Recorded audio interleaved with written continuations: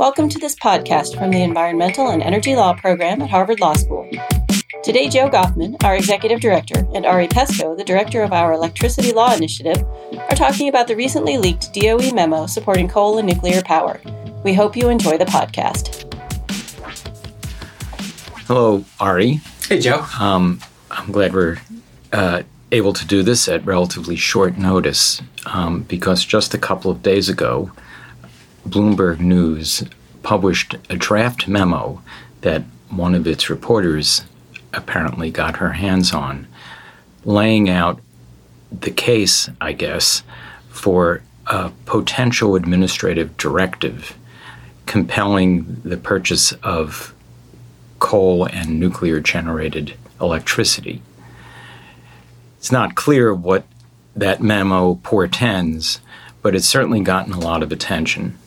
This might be a good opportunity to try to figure out what's going on and what it might mean. Yeah, the leaked memo or the leaked document is an addendum to a draft Department of Energy directive.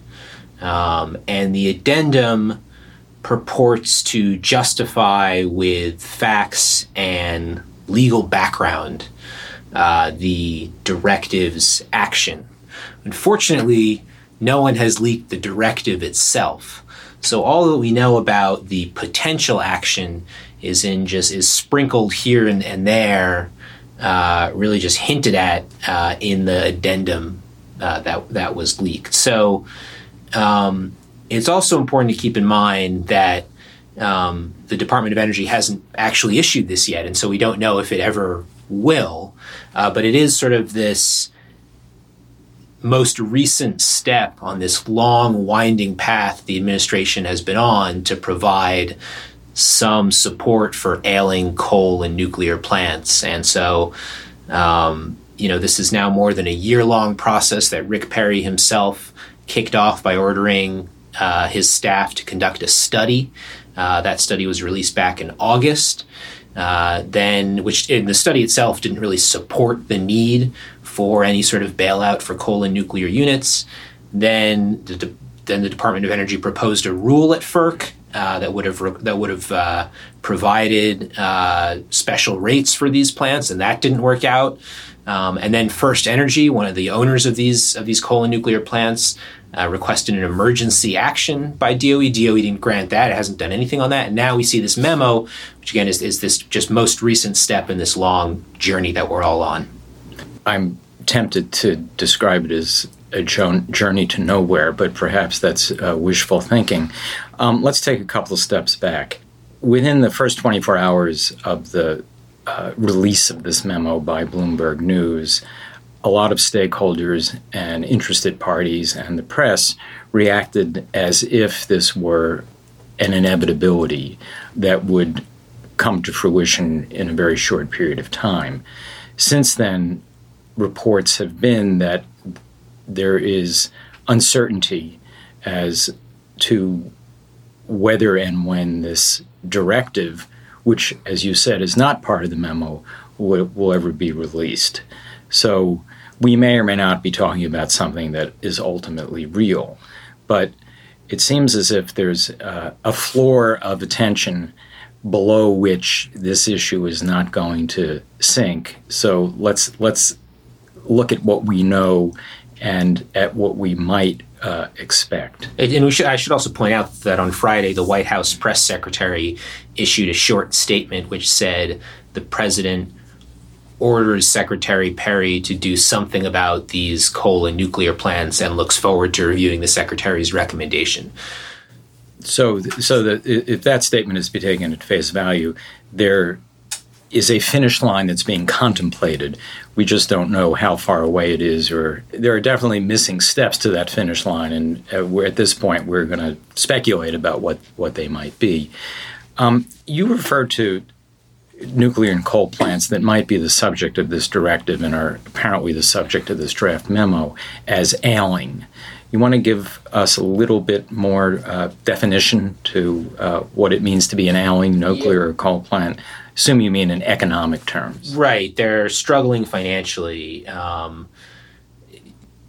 we've seen low power prices for the past nearly a decade across the country, and that's due primarily to low natural gas prices. And the way that interstate power markets work is that the same price is essentially paid to all generators, and that price is set by the most expensive unit needed to meet demand. And historically, traditionally, that's been the natural gas-fired unit that's called upon to meet demand.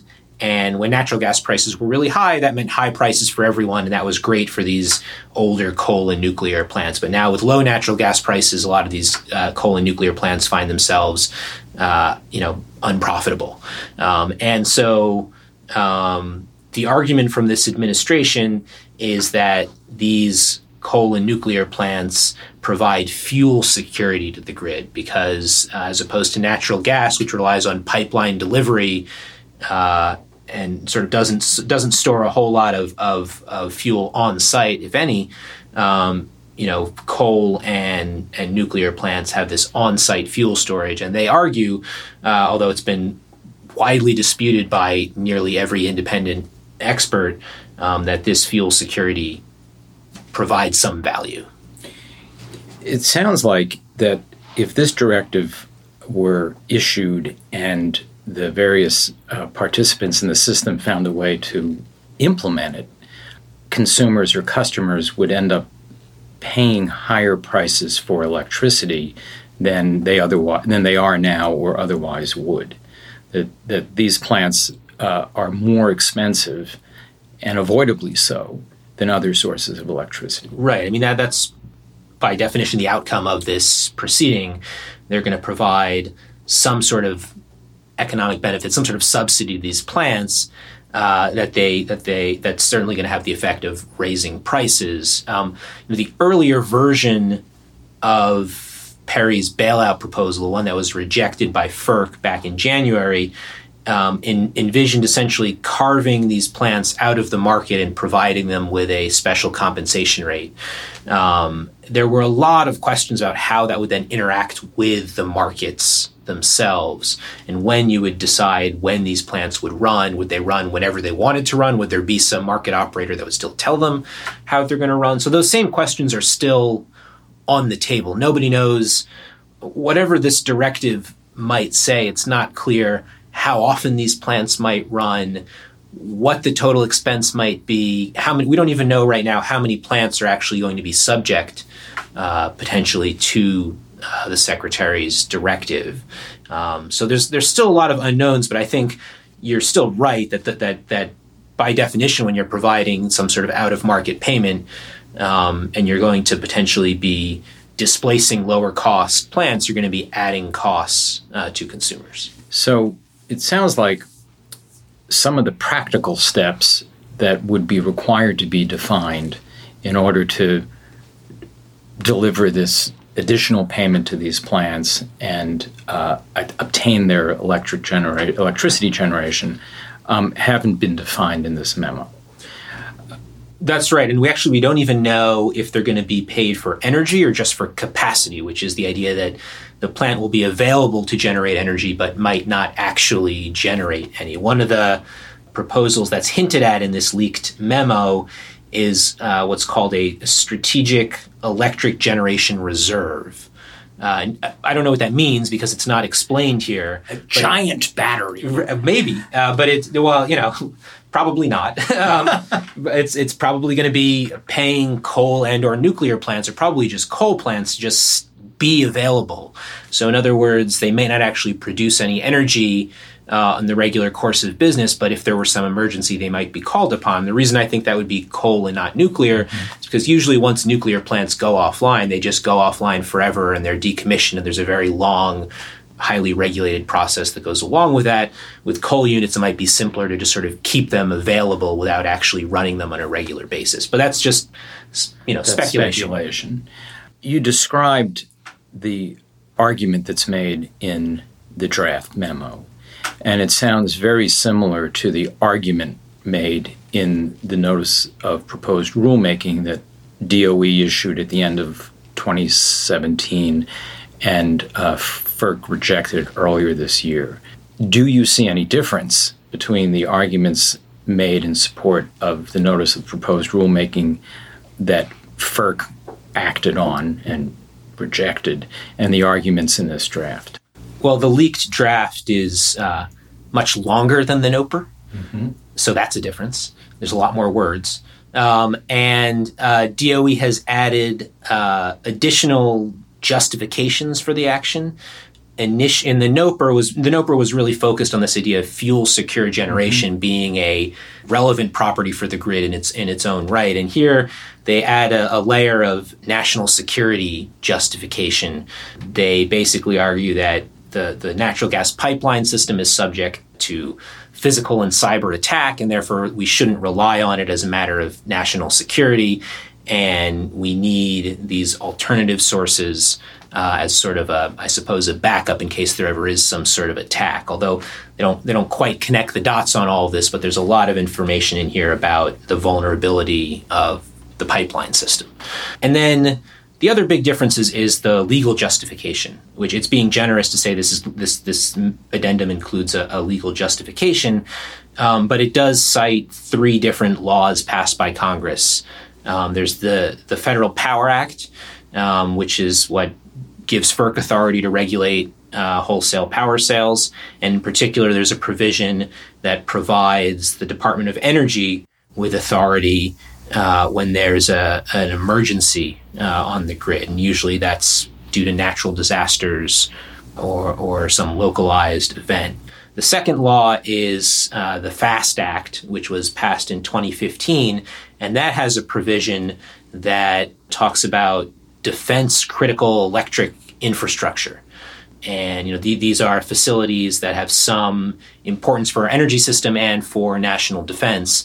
And DOE has never defined what those facilities are.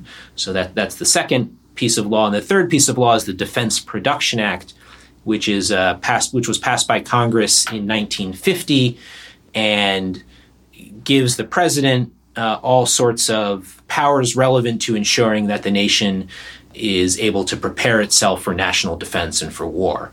And, citing these 3 laws essentially implicitly concedes that there is no single law that provides DOE with the authority to do what it wants to do. DOE's argument is that the whole is greater than the sum of its parts here, and that if you add up these provisions of law, it allows them to do what they want to do. They don't really explain that legal argument. They sort of just provide background on each law itself, but never explain how, when you add these things up, it allows for, what's contemplated here, which is 2-year contracts for unidentified coal and nuclear power plants, as well as the strategic electric generation reserve. Well, does the memo make any attempt to explain why these plants would be somehow less susceptible to being disabled or rendered unusable in a national security event than other parts of the grid? No, as I mentioned, it focuses on the natural gas pipeline system, and it sort of, I think, generally ignores the other vulnerabilities that might be on the grid. And obviously, most outages are caused by the wires, not the generating plants. Hopefully we'll never have to deal with a cyber physical attack on our natural gas system. We've never had a major attack that this memo contemplates here.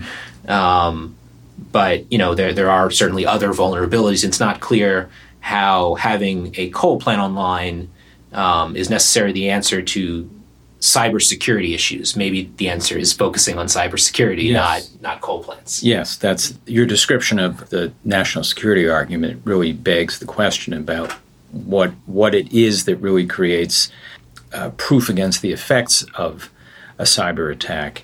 And it doesn't sound like the memo explains why coal or nuclear plants are distinctively capable of either withstanding such attacks or functioning in the wake of such attacks if other parts of the grid are disabled. Mm-hmm.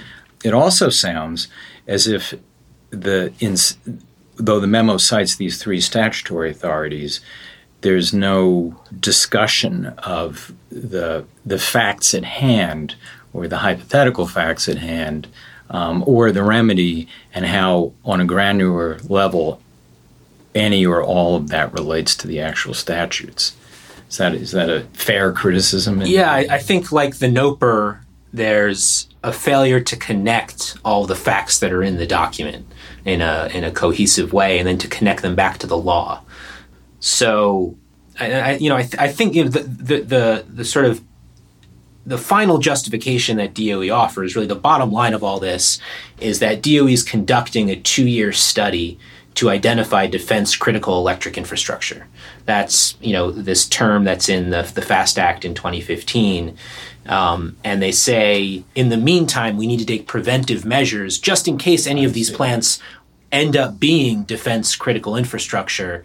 And so this is all really it's an excuse to do something they've been trying to do for the past 15 months or so, which is provide this bailout for these uneconomic plants. And this is their latest justification for us, is we need 2 years to do this study. And therefore we need to throw this as yet to be defined set of plants, other than the fact that they have the characteristics of being fueled by coal or nuclear energy.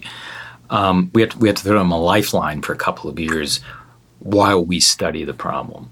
And in case some of these plants turn out to be part of the remedy at the end of our study, we want to make sure they're still operating. Is there a path that you can imagine? And I use the word imagine because it sounds like there's not enough there in the memo to answer these kinds of questions. But is there a path that you can imagine whereby the directive, after being fully fleshed out and issued, would deliver the money to the plants, create the reserve, the strategic electricity reserve, and at the same time not be subject to any kind of challenge or review by a court or the courts or even FERC? No. Yeah, I think there's going to be multiple ways of challenging this. One is that DOE's order itself would be subject to a court challenge. So usually when DOE issues an emergency order under the Federal Power Act authority that it has, which again is usually for natural disasters, other local reliability issues, if someone is dissatisfied with that emergency order, they ask DOE for rehearing, and then once DOE denies that, you then go to federal court. So that's one way a challenge here would play out, presumably. The other issue is that any contracts that DOE orders are ultimately going to be wholesale power contracts. It's really, I think, impossible to get around that, and therefore FERC has jurisdiction over the rates and terms of those contracts.